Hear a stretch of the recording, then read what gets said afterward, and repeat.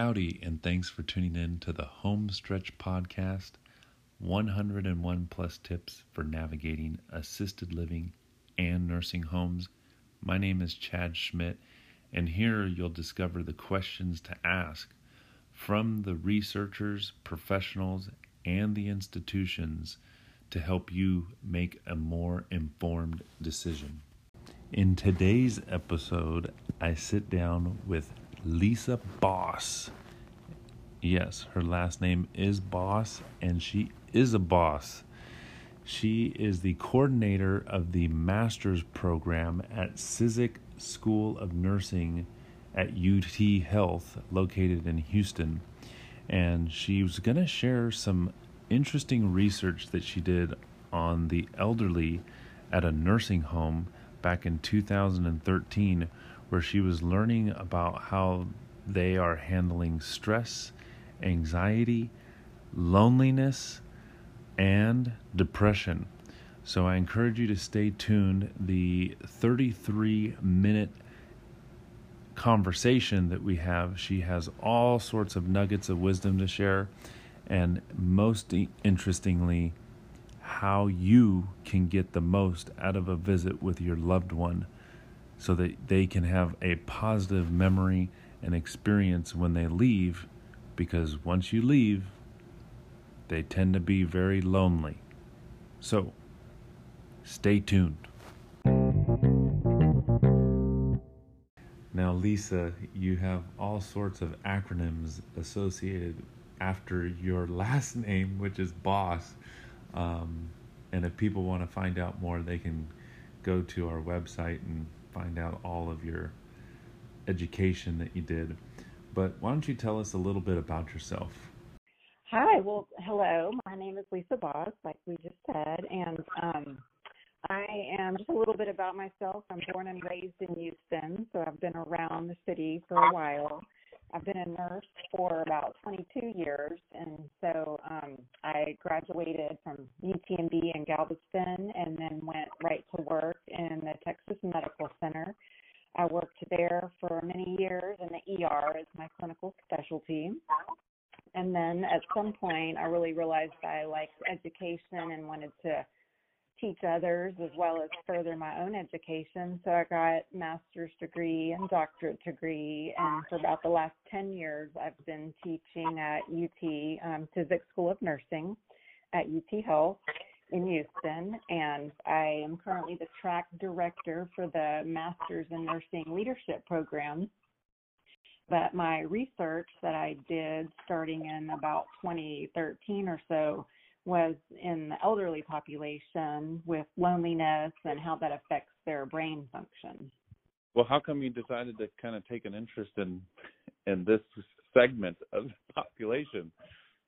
Well, that's kind of interesting. So I actually had the opportunity to get a scholarship when I got my PhD. So the scholarship was for a large sum of money, but you had to do the research in their interest. And so the money was coming from a assisted living facility. And so that's what that kind of pointed me in that direction, which when I look back at it, I think it was a good thing that it really wasn't my exact specialty, because I went into it without any biases or any preconceived notions. And so I really could just really discover what was going on with them. So I think that was a good thing. So you previously had no or a very little or low level of interaction with the elderly population, and then you got this funding, and then you kind of dove right in? Is that what I'm understanding here, or what? Well, it's kind of, so I was in the ER, so I had lots of interaction with all different age groups, but, the ER is just crazy and emergency and trauma and everything. And so actually when the first time I sat down with a patient at the assisted living, I literally thought to myself, this is the first time in my career that I've actually sat down and with a patient one-on-one and had a conversation with them. So, I had been used to the elderly, but just in a different way. Mm-hmm. Well, so I want to learn a little bit more about this research that you did. I wanted to reach out to you because as I started to look into this industry and how the need that is here already and the continuing need that is on its way, there isn't a whole lot of professional homes that are being used for a commercial purpose. There's some of these businesses that operate that way, and then there's also facilities and there's big communities that are being built or that have been built. And there's a part of that business that's the care, the actual nursing, and the day-to-day kind of in the trenches interaction with the resident. And then there's the actual business side. I've realized that maybe we actually don't have enough qualified homes or facilities that actually have a good business model. And there's got to be an organization, there's got to be a school that's teaching this part of the business to be great at the administration of caring for the needs, whether that's in a hospital or, in this case, for an elderly person in a community. So as I started to ask around, because I do dancing and I got a couple of friends that, are single and they can go out at night, and several of them are nurses. And I asked one of my friends, her name is Brooke, I said, hey, I'm working on this podcast, and I'm wondering if there's like a nursing school that actually teaches like a leadership track. And she goes, yeah, there is. You got to get in touch with UT Health.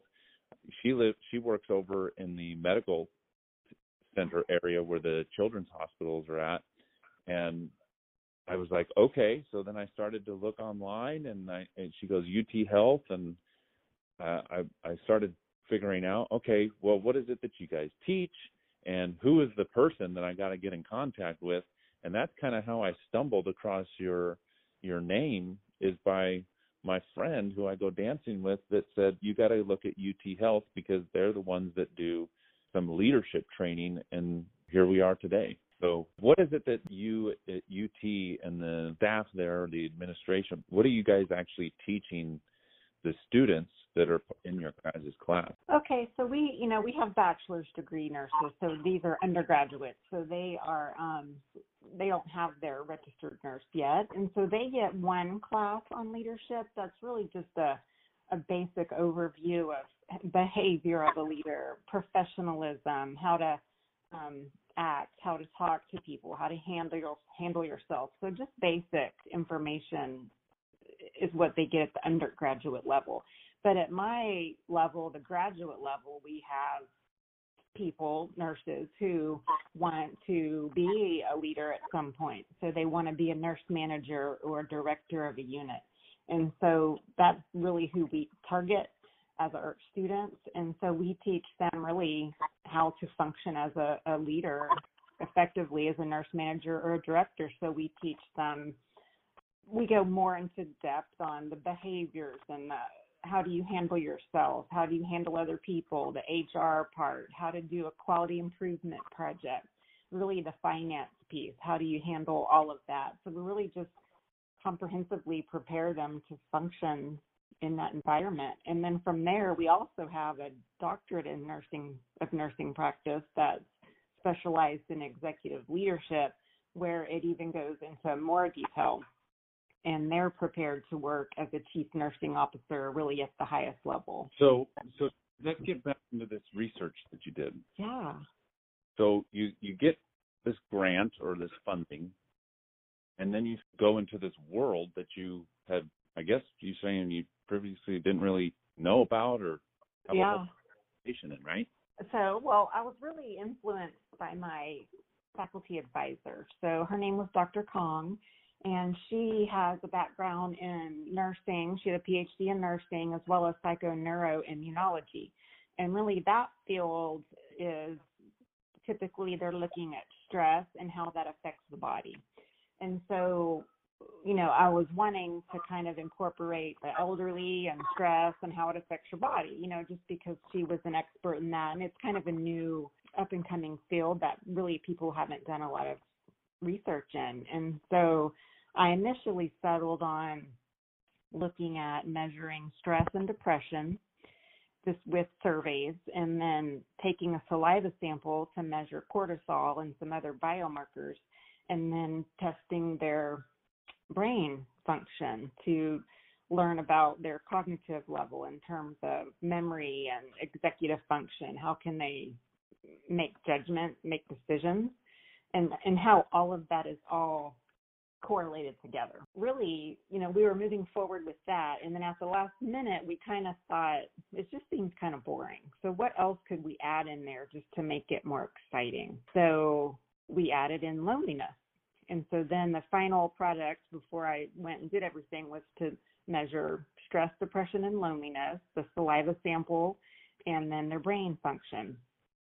And it was kind of interesting, we really didn't know what we were going to find, not only because we weren't that familiar with the population, but there's really not a lot of research done on loneliness in the elderly in particular. And the setting for this was it was actually an independent living apartment for elderly, but it also had some assisted living and then also some nursing homes. So it's actually 3 different levels of care.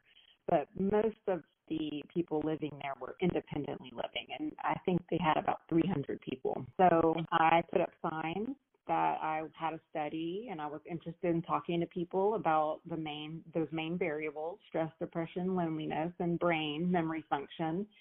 And they just started calling me, and I didn't really know who was going to call, if anyone was going to call, or if they cared or what. But I ended up interviewing about 70 people. And so I would go into their apartment and sit with them for about 2 hours or so and talk with them while they had their surveys done and coach them on how to give the saliva sample and then just also interact with them because they're really very interesting to talk to. So I just kind of interviewed them and just asked them questions and did that 70 times. It only took about 8 weeks. Well, when you talk to doctors or you try to get research, usually it's centered around gathering data. Yeah. And how effective is this method working for this XYZ? There really is a little bit of, I think, a disconnect of the data and the actual feelings of the person. And that's really what I'm excited about, what you discovered and what you're going to share is the feelings, because numbers are great, but they don't really do a good job sometimes of telling the story because there's no feeling in the numbers. Right.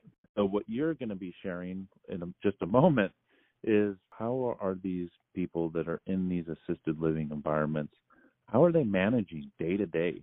Because what I really want to get down to is not only what did you discover, but maybe even some tips later in the episode. How can somebody that's listening to this be able to make the time that they go to visit their loved one that more impactful? Because they're going to leave, and that resident, the ones that you had researched, is going to feel a certain way. And how do we maximize how they feel so that they have hope, they have excitement, and they're looking forward to the next interaction that they get with that person that came to visit them? I'm curious, what is it that you found? Like, how were these people that you interviewed, 70 of them, I think you said, right? Yeah. What did you learn from that process? What were they feeling? So it's kind of interesting. My advisor had told me ahead of time. She said they're not going to be stressed or depressed, but I'm going to measure it anyway. And so I did, and of course they were not stressed and depressed. So she was right about that, but they were extremely lonely. About half of them scored very high on the loneliness scale. And it was funny because when I was in there with each person, I knew if they were lonely or not. And so it wasn't part of the study, but then I would take it one step further and then say, well, why? And start asking questions and start digging and to really try to find out what's going on. So on top of them being lonely or not, the ones who were lonely also had worse brain function as well. So for me, that meant that they couldn't remember short-term memory. Some of their long-term memory wasn't as good. Their judgment and decision-making wasn't good. And that's really a big concern for people who are living independently, because we need them to keep their judgment and their decision-making as sharp as possible so that they can remain living by themselves. That's things like, turning off the oven or turning off the stove and being able to take your medications and being able to manage your finances and things. We really want to make sure they can preserve that over time so that they continue living alone, which is better for them, living independently, and preventing them from having to go into nursing home or assisted living if we can. So when they have better health, then I would say, well, and I mean, some of these were 90 plus years old. I would say, well, how are you doing so good at this age? What's your secret, kind of thing.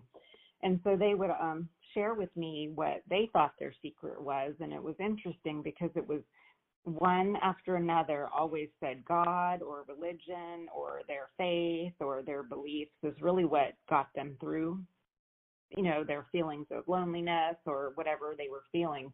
One thing that was really interesting, and it really inspired me for my following study, but was that these people, like I said, lived in this big apartment type of place, and there were about 300 of them. And the owners, did a really good job of planning activities for them all day long. So they had choir and art and cards and just all kinds of stuff for them to do pretty much every hour. So they could probably choose, they could do 8 activities per day if they wanted to do something every hour. And it was actually sometimes kind of difficult to schedule a time with them because they weren't willing to miss their 1 o'clock card game or whatever it was. But that was really kind of interesting that even though they had all these people around them and all these activities, at the end of the day, they were still lonely. And so it really supported that thought, that saying that you can be lonely in a crowded room. Mm-hmm. And then on top of that, most of them were women. Most of them were very old. The average age was 85. So these were very old women. They were mostly widows as well. And so just from my conversations with them, I really felt like, they expected that their children would grow up and move away. And that's what we all expect. That's our normal, that's what we expect is going to happen with our kids. But they didn't really ever expect their husband would die. And so even though they were playing cards and eating lunch and just having this really nice social experience, the people that they were with weren't the people that they wanted to be with. So they cared about their friends, in the way that we care about people. But at the end of the day, they went back to their apartment and they were all alone. And they didn't have their spouse or whoever they really wanted to have. And I think that's really what struck me as the issue. They didn't plan for their spouse or their partner to die. Can you elaborate on that a little bit more? Yeah, I think, so I would just go in, and so they already knew that they were going to talk about loneliness. That was a part of the study just because it was on the flyer. And so, I just went in, and so I think that's what attracted certain people to it, is that they wanted to talk about their loneliness. And so when I went and talked to them, we would just go through the stress and the depression and the loneliness. And typically they would talk more about the loneliness. They would cry about it. And then, I would just ask extra questions like, what is it about living here? Or what is it specifically that's making you feel lonely? Because, you might talk to your daughter every day on the phone or whatever, but what is it, especially since you're surrounded by all these activities, that should be enough, right? But once they started talking to me and we started digging into it, it was really, my husband died 20 years ago. It was always about their spouse not being there. And really just the way that I could sum it up was that they had a great time with these people, during the day playing their games and their cards and things. But when they went, at the end of the day, their husband wasn't there, and that's who they thought that they would grow old with. And that's who they wanted to be around and just share time with every day. Some of them would say, we're just here playing cards and stuff and just waiting to die. And that was just heartbreaking to hear, because the people there who were working there were doing their best and were trying to make the elderly so happy and trying to give them a good life, but it really wasn't what they wanted deep down inside. I remember a lady in her 90s who her husband had died in his 60s, and so she didn't think that her last 30 years would be alone. You made me think, well, maybe they'll die and it'll be a couple years I'll be alone or something, but she never thought the last 30 years of my life I'm going to be alone. And so I think that's really where it hit them, because a lot of them were at least 10 years they'd been alone, 10, 20, 30 years. And it was a really long time. It's a huge part of your life when you didn't think you're going to be alone. My grandmother, before her mind started to dwindle even more and more, she was kind of a financial, pay the bills for her stepdad who lived in Detroit. And I remember Jim had lived at an assisted living community. He had a girlfriend, and the girlfriend was at a different community. And she would come over and visit him, and he would go over and visit her. And he lived, I don't know exactly how long, but he had a lot more life in him because he had somebody to look forward to seeing that he had a partnership with. It wasn't a marriage. I can't imagine that there was a whole lot of sexual activity that was going on between two 90-year-olds, but there was a different level of affection that they were able to get from one another that you can't get from somebody that's a child, somebody that's a friend. So it sounds like that's kind of where they were missing, is that person that they could be affectionate with. I think so. And there were just a few, maybe one or two couples that were there who were in the same situation. They weren't married, but they just lived together, and it was just this companionship, that they benefited from. And then in that situation you just described, it's so important to have someone that age getting out of bed, getting dressed, going somewhere. That physical mobility is another piece of it that helps them stay well longer and helps keep their brain active. So it does make a big difference. Well, because you said just earlier that these people that were lonely, now we don't know exactly how many people saw the ad that you had, but we do know that 70 of them responded. So they were the ones that were at least admitting the truth that they were lonely and comfortable enough or courageous enough to actually talk about it, versus either not recognizing or admitting to the fact that they're alone. But then the other step is not only that I'm alone, I don't really want to talk about it.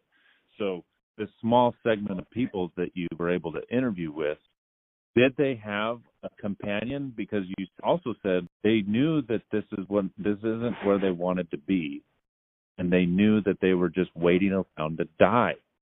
Yeah. So most of them didn't have companions. There was only about 2 or 3 couples out of the 70, so that was a small percentage. The rest of them were either males or females who were single, and then they just had their friends that they hung out with during the day. Certain friends, certain groups that shared certain interests with them.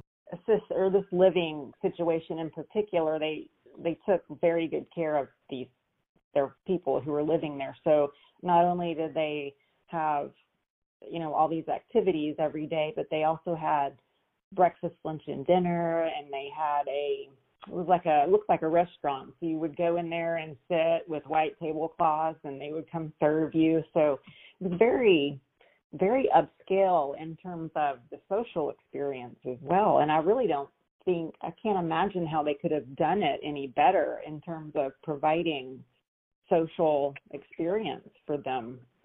So that, to me, is why it really stood out, that it just wasn't it still, no matter how good it wasn't what they wanted deep down inside. Well, it's funny because there's a lot of people that are possibly listening right now that are saying, I want the best environment. I want high class, a lot of interaction. I want, them to have activities to do. And those are all really important things to consider. But based on your research that you were doing, that isn't the key component to their overall satisfaction. Right. And so what the actual definition that I used for loneliness was the level, the degree of satisfaction you have with your social contact. So it also wasn't the number of people that you come in contact with. It's really the satisfaction that you have with the people that you come in contact with. And so it was just completely opposite of what you would think. You're thinking, like you just said, this really nice place, it's clean, it's great. I mean, I really couldn't come up with a better place. That's exactly where I was going to put someone, where I'd have a loved one. It's a perfect place. It met all my standards. It exceeded all my standards. But like we just said, at the end of the day, they were just friends with these people and they liked them, but they weren't 100% satisfied with the social relationship that they had with them.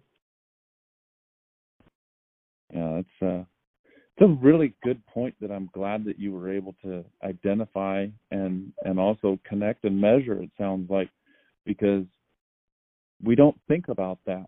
We think about ourselves. For my grandmother, I got to the point where I was angry, and not angry at her. I had to identify, I can't do the things that I would love to be able to do with my grandmother anymore. My grandmother loved to go shopping, and she loved to travel. And there was a point where she was no longer able to walk, and she was no longer able to get in a car and not inconvenience everybody. But I got to the point where I was like, Graham, I'd love to be able to go on a vacation with you, and we want to go on a plane ride, and you're not able to do that right now. Right. And I'd love for you to be able to get physically in shape to be able to do that, but I can't make you get in shape. I can't make you want to do it. That's a decision that you have to make. So I had to get to this point of acceptance where I have to be there for my grandma. Right. I have to take my initiative out of it and what I want, because what I want may not necessarily be what she wants. Right. And her actions are going to show whether or not she actually wants to go shopping or go on a trip, or maybe she just doesn't have the mental capacity to think about those steps. But for you and this research, they knew that they were just sitting there passing the time. Yeah. Yes, but they were actually in pretty good shape physically because they were up and moving around. And, I would be surprised that these 90-year-olds had on pantyhose and full makeup and hair. And I thought, I don't even wear pantyhose. They're really doing good. So they had a lot of physical activity, which it keeps you young and keeps you going. So they were in a good situation that way when I compare them to my other population that I studied, which were the homebound elderly. So these are people who are physically unable to leave the house. So they're really just at the house all the time. And so these are people that would get Meals on Wheels, that type of service. They were in much worse shape physically because of their physical health, which is ultimately just contributes to their overall decline.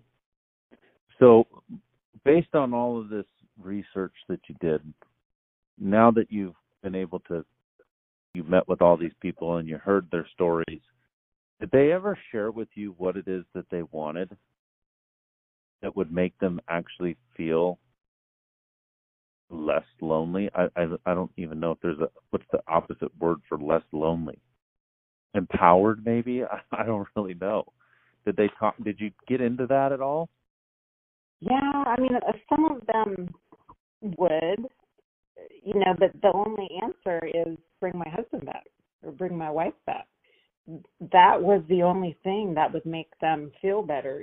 They can, because there were some that their parents or their kids did come by and visit them every Sunday, and they appreciate that, and they love that, and they like seeing their grandkids, and that fulfills a part of them, but it's still not the part that they expected to be filled, or what can be filled by their spouse, their long-term spouse. And so it was that affection that they were seeking. And you said a moment ago, I think, about how the 3 or 4 people that did have a relationship, did those people not even have any feelings or less feelings of loneliness, or did they experience that as well? Yeah, they didn't have loneliness. I don't think, like you said before, I don't think their relationship was even sexual. That's not what I got from it, but it was just that they had this companion that they could share their deep thoughts and feelings with, that was in their same age group and in their same generation, because they might not share those deep thoughts and feelings with their kids because they don't want to, if you're really thinking something sad, you don't want to tell your kids because they're going to get all upset, but they could talk about that type of thing with each other if they needed to. And they just really understood where each other was coming from. And so those people were not lonely. They were in very good shape. Well, hey, if I had a grandpa that was alive and is still able to have sex with, somebody that's his own age, I would be giving him high fives. I'd be like, man, you are living the dream over here, man. Yeah, so I didn't ask them specifically, so maybe they are, but. So what is it that you were able to gather that if there's a person that's listening to this, they're taking care of their dad who's 87 years old and they're in a community, how is it that they're supposed to get the most out of the interaction with them so that they maybe don't feel lonely? Or, how, that's the question that I think not only myself, even though I don't have a grandparent and I'm not in that situation, but our listeners that are in this situation, how is it that they enrich and make the moment that they have left, or the moment that they're going to go visit that loved one, more abundant? So that's a really good question. It is something that I thought about a lot, because I thought, well, what can we do? We can't really replace their spouse, which is what they ultimately want. But I really think they did benefit from the family interaction. And so that was fulfilling for them when their kids would come by, or the grandkids. But then it's also a problem or difficulty with kids and grandkids because our lives are so busy. But I think now a solution would be the video chatting or the FaceTiming. So even if you couldn't go by and see them every day, maybe you could at least have a quick phone call where you could see them and they can see you, and you're just checking in to see how they're doing. And I think they really do appreciate that, even though it doesn't fulfill them 100%, it does fulfill them. So I really think that's the best thing that you can do. If you can't go by and actually spend time, just call them and check in with them, and they do appreciate it. I think any sort of communication with them is valuable, and most likely the more frequently, but it doesn't have to be for hours every day. It can just be a quick check-in, a quick 5 minutes, just to see how you're doing today from different people. So, for example, I'll take Mondays, you can call her on Tuesdays, so-and-so will do Wednesday, just so it's not a burden and too much of a problem for one person to do it all the time, but they're hearing from lots of different people. Well, I'm really thankful that you had so much to offer and share with our listeners. Is there anything else that you think would be valuable for anybody that's listening to know? I think one thing is that we shouldn't be too hard on ourselves. You might think, well, I should go there every single day, but that's really difficult when you have a job and when you have teenagers or kids and things to do. But I would just, don't be hard on yourself. Just do the best that you can do, and it is appreciated. Thank you so much for all of these little nuggets. I can imagine there might be some small details that some of the listeners might be already implementing, and maybe some new ideas that they never really considered on how to really make the most out of the remaining moments that they have with their loved one.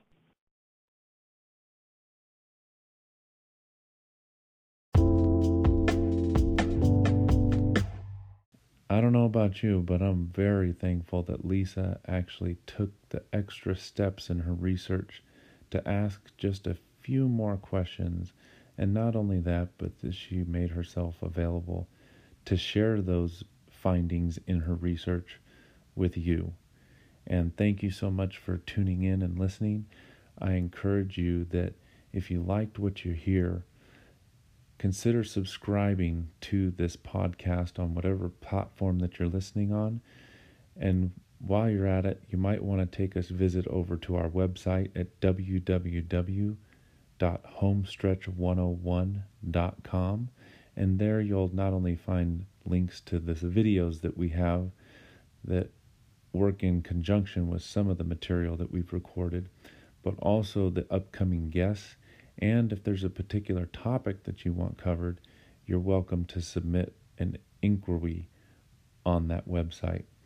And with that said, the time that we have with our loved ones is precious, and you never know when it's going to end.